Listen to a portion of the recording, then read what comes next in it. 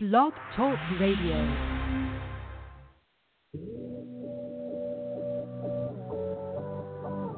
Ignite your life with passion and purpose. Your health, your wealth, your happiness. Make it good. This is Modern Love with Dr. Brenda Wade.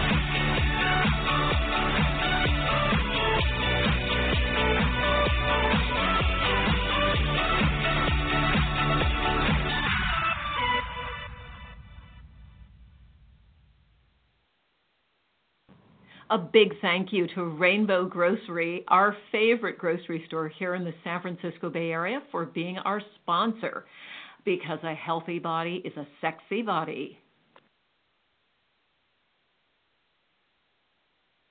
Hello there, modern lovers. Welcome to tonight's radio podcast, and it's one that you might be interested in. I'm just curious, have you ever felt that stinging, burning feeling of being wrong? Of someone saying to you, oh, you're wrong, or you have to eat crow because you actually made an embarrassing mistake. Well, we've all been there, and we're going to talk about that tonight, because believe it or not, our topic tonight is how to never be wrong again. And I'm going to introduce you to our guest in just a moment, but I'm going to ask you to flash back for just a moment to your most painful experience of being wrong. And, of course, because we're talking about love, when was the time you felt you were the wrongest in a relationship? We've all been there. So think about that for a moment and just ask yourself, wouldn't it be nice if you were never, ever wrong again? So let's talk about that with our special guest. And I'm going to do something a little bit different tonight. I'm going to ask our guest to introduce our topic by talking about their worst, their most painful experience of being wrong. So, surprise guest, welcome to the show. We'll introduce you officially in just a moment. What's your most painful story of being wrong? Well, I think my most painful story of being wrong is, like many other people listening, is I was in a relationship that was the wrong one for me, and I stayed too long. I got hurt, and I should have known a year before that I should have gotten out. So it's two things, the hurt and staying too long. So there's two kinds of hurts. That was when I was the most wrong in a relationship. Now, you say you should have known, or did you know the year before? Well, you know, there's an old proverb about two frogs. One frog is dropped into a pot of boiling water and immediately jumps out because it's stingingly hot. The other frog is put into a pot on the stove, just warm water, and you gradually turn up the heat a little bit at a time. And so finally the frog in the pot on the water is boiled to death. And most of us, unfortunately, whether it's love or staying in a job, are the frog in the water that's not boiling yet. So you have to take your temperature every once in a while and say, is the pot getting too hot? Should I jump out now, or do I wait till it's boiled? So I think that happens a lot. That probably happened to me. We are all frogs sitting in water, people. Oh, my God. All right, so do me a favor, my dear. Tell people who you are and how you got interested in the topic of never being wrong again. Well, hopefully you can hear me well, because I'm having trouble hearing you. But anyway, what happened was this. It had nothing to do with love and relationships. I was an investment banker, and I flew out to the West Coast, not far from you, to make a presentation to the board of directors of a publicly traded company on a rather complex multi-billion-dollar deal. And on the way out, I read their resumes. They had great academic backgrounds, great business experience, all smart people. I gave my 20-minute presentation. I thought I handled everything well. I've done it before. And immediately, about four of them came to different conclusions right away. And I thought to myself, how can these four people who heard the same thing at the same time from the same person come to different conclusions and actually get hard in their conclusions right away? And I realized they had come to some kind of quick, visceral reaction and then just concluded that there either before the deal or against the deal. And actually the bigger epiphany that day, and don't ask me why it was that day and not 20 years before, was that I didn't have a way of going about making a decision either. And I didn't think that was a very smart thing to think about. So on the way back, I said, I'm going to buy a book when I get back to New York about decision making, how to make a decision. And I went through all the bookstores and I went online, and there wasn't a book. There are a lot of books on the psychological problems you have when you make decisions and the common pitfalls, etc., but there wasn't a book on how to make a decision. So I said, okay, some professor someplace with tenure probably wrote something on it. So I read all the academic papers I could, and there's nothing on it. And that's when I decided to embark on about a 10-year journey. I didn't know it would take 10 years to figure out what was the best way to make decisions. And my first focus was business. So, Michael, yeah. Michael, I have to ask you this. And everybody, this is Michael Costa speaking to us from his experience that drove him to think about how to make a decision, to study it, and become our expert tonight. And, Michael, I appreciate you talking about the frog in the warm water that gradually gets hot. I certainly have been that frog, and I think most of our listeners have. But how do you make a decision to get yourself out of the water before you're boiled? Okay, that's great. So let's take any decision you make, whether it's business or it's getting married, it's the same decision process. So what you want to look at, let's say you're with somebody and you say, is this the right person for me long-term or getting married? And you go through a process. And let's assume, for example, you find them attractive. There's that sexual chemistry. So let's take that as a given. So I'm going to apply a little bit of thought process here. And people go, well, you can't do that. It's all emotional. No, it's not. All the research, emotional and hormonal. And hormonal, but it's not just that. Because all the research shows that we are biologically designed to think and decide the same way we were back in the jungle or in the grasslands. Nothing's changed. Technology's changed. We haven't.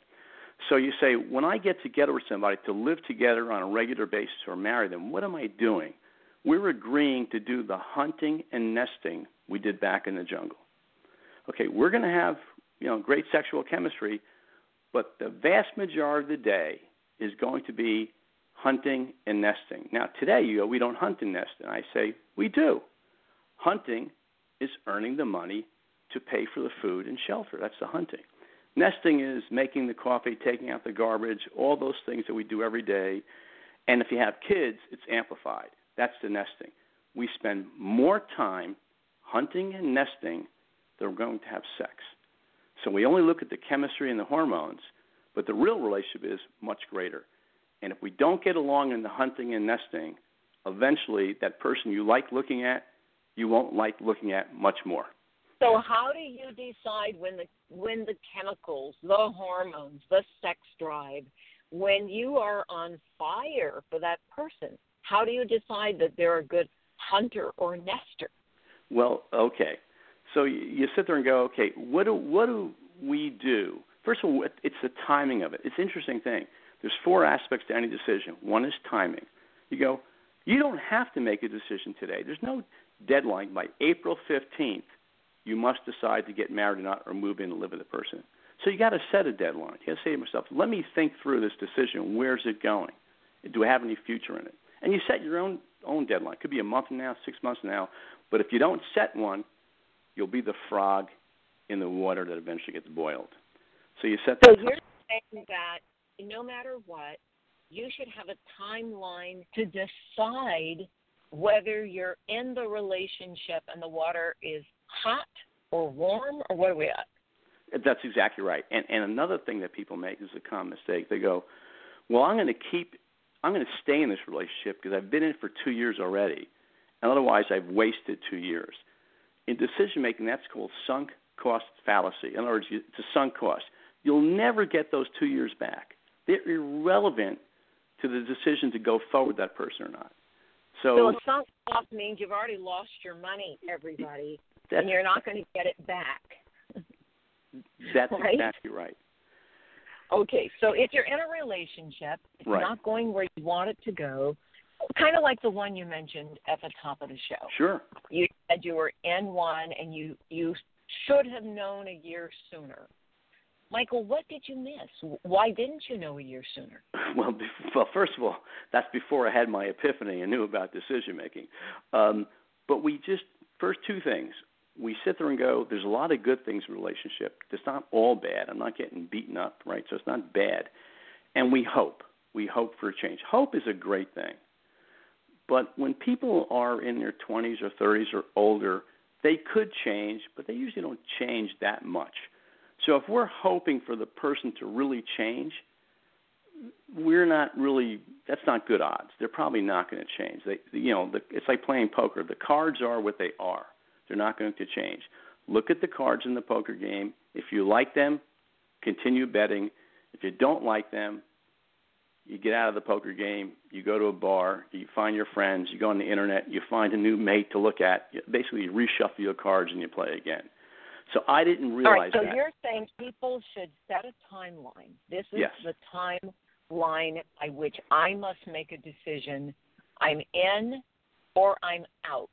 Correct. No sunk costs where you're hanging on hoping you're going to recoup your losses, that magically they will change. And I will say, having spent the last 25 years working with singles, couples, didn't matter if they were black, white, or green, people, old people, young people, LGBTQ people, I have heard this story over and over and over. And I'm thinking of one couple where he went into the relationship all in. He moved to New York to be with this woman. He loved her, yet she never made a commitment to him. She never said she loved him. She, after about 6 weeks, said, this is a mistake. Now, when I talked to this guy, this was a few years ago, and I asked him, what did you miss? He said, well, she never made the commitments I did. She never made the declarations I did. I just assumed if I hung in there, she'd start to love me too. So what would you say to that guy?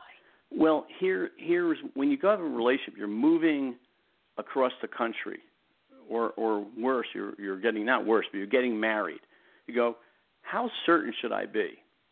And I go back to a poker game. I hate to make that analogy, but it's very accurate.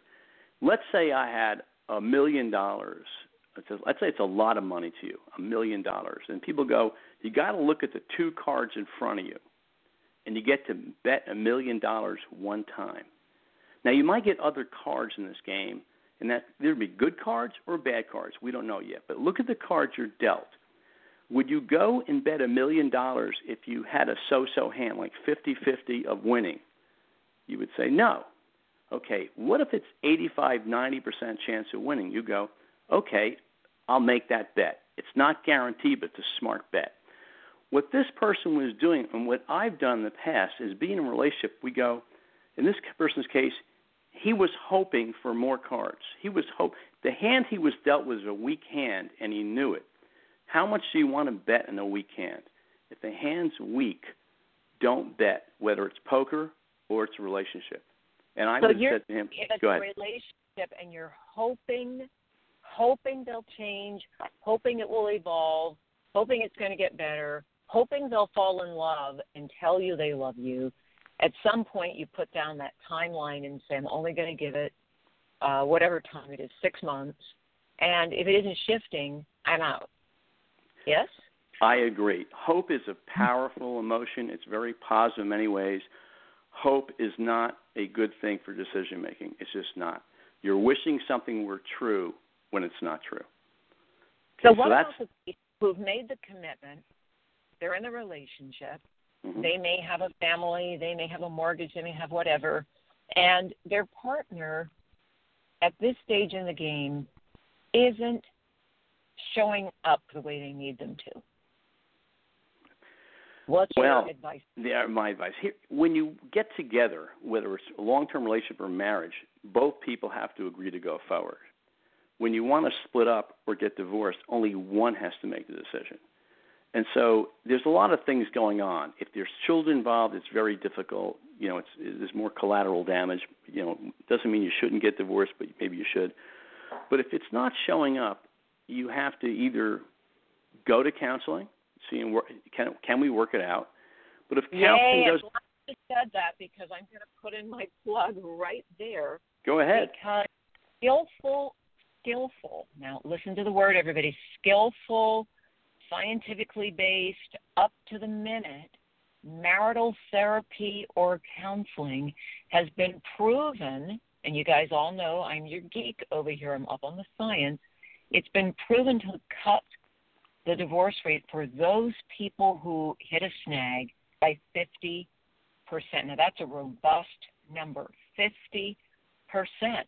So that means work on it, learn better, and most people, I just have to say this, Michael, you know this is true, most people get married, make decisions with absolutely no preparation for what it takes to create and maintain a healthy relationship. They fall in love and they go, well, my parents did it. We'll be fine. And actually, this isn't the first time I've said this on Modern Love Radio. I have to go there. The truth is you need at least as much skill as you have driving a car, and you had to learn the rules of the road. You had to learn how to maintain the vehicle. Come on, people. Premarital coaching, there's a 50% drop in the divorce rate for those people.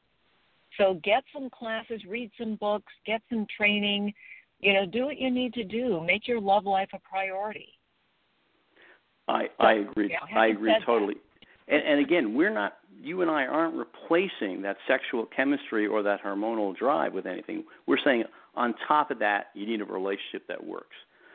So I happen to agree. People think, get divorced or not. I think marital counseling, if both people really want it to work, works.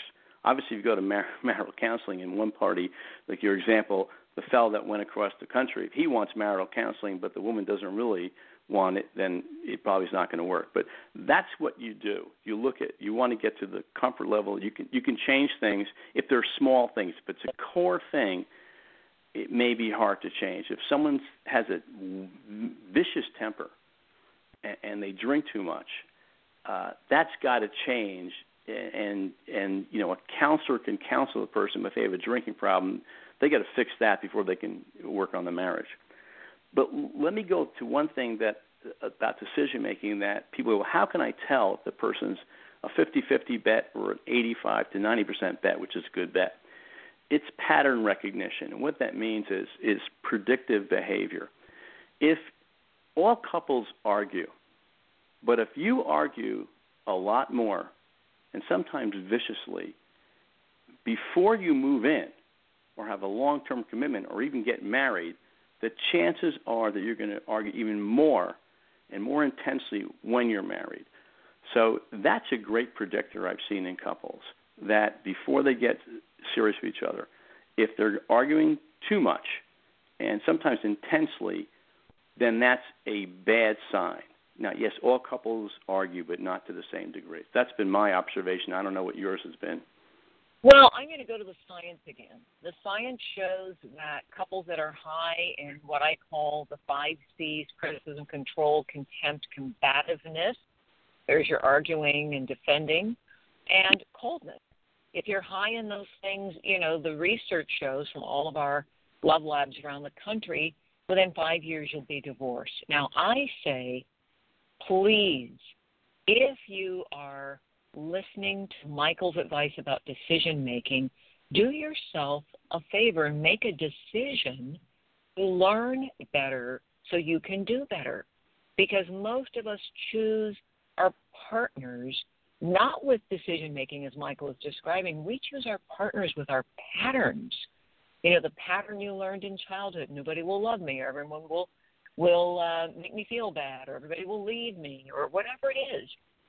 So get yourself to a place where you really, really know yourself so you can choose somebody who is good for you. I'm speaking from experience, people. My patterns chose my partners, and boy, did I pay. There's a bunch of P's for you. But anyway, make sure that you know you're choosing well, get that premarital, the decisions, because this process of setting a timeline, assessing, what is really going on in the relationship that works, that doesn't work. If it's a serious doesn't work, you need to go get some help with that and see if you can shift it. If not, maybe what you want to do is get out. I agree. And people listening may say, gee, I have a job already. I have this relationship. Now you're asking me to do more work, read things, and read up and maybe get premarital counseling. Here's my response to that, and I want to see what you think. This is probably, if you get married especially, it's probably the single biggest decision you will make in your personal life, both emotionally and financially. If you're not going to take time to think through this decision, then you're probably not going to take time to think through any decision you make. So I think it's worth the effort. In fact, I would say it's required to make that if you want to make it work. That's my view. I'm not sure if you agree or not. Oh, I couldn't agree with you more. And I'm going to quote a president who said, 90% of your happiness in life comes from your choice in a mate. And that was President Abraham Lincoln. And I thought that was really romantic the first time I heard it, Michael.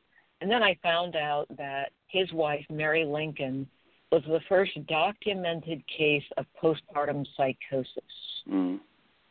So I think when he said 90% of your happiness, he was speaking from the other side of the coin.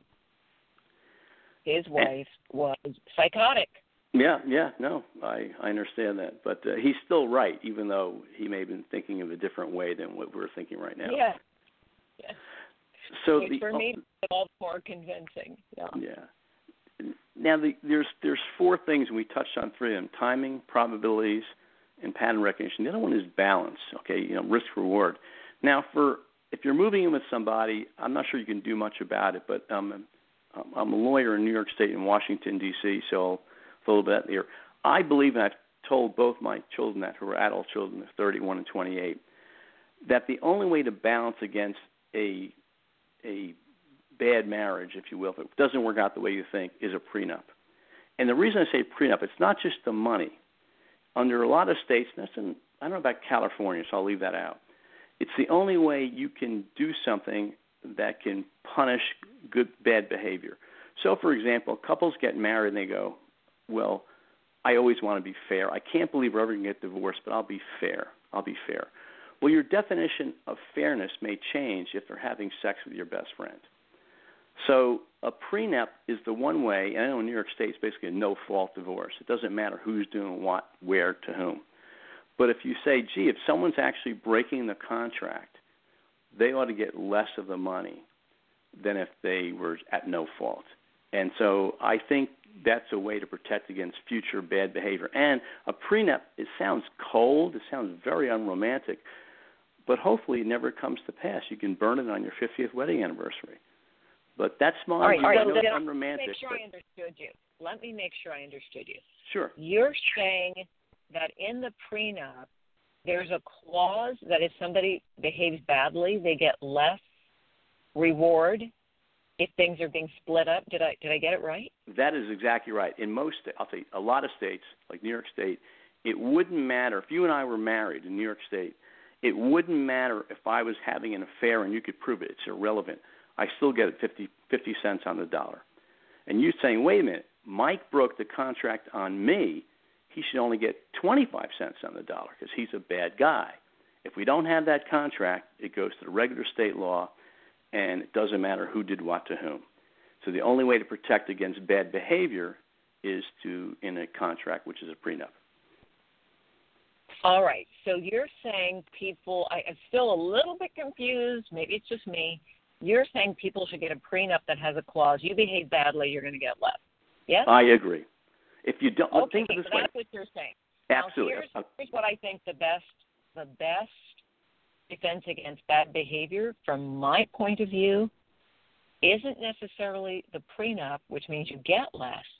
I think it's the work you do to strengthen yourself as a person, to elevate your consciousness, which means your self-awareness, your spirituality, elevate all of that. That's the guarantee that you get the most out of the marriage.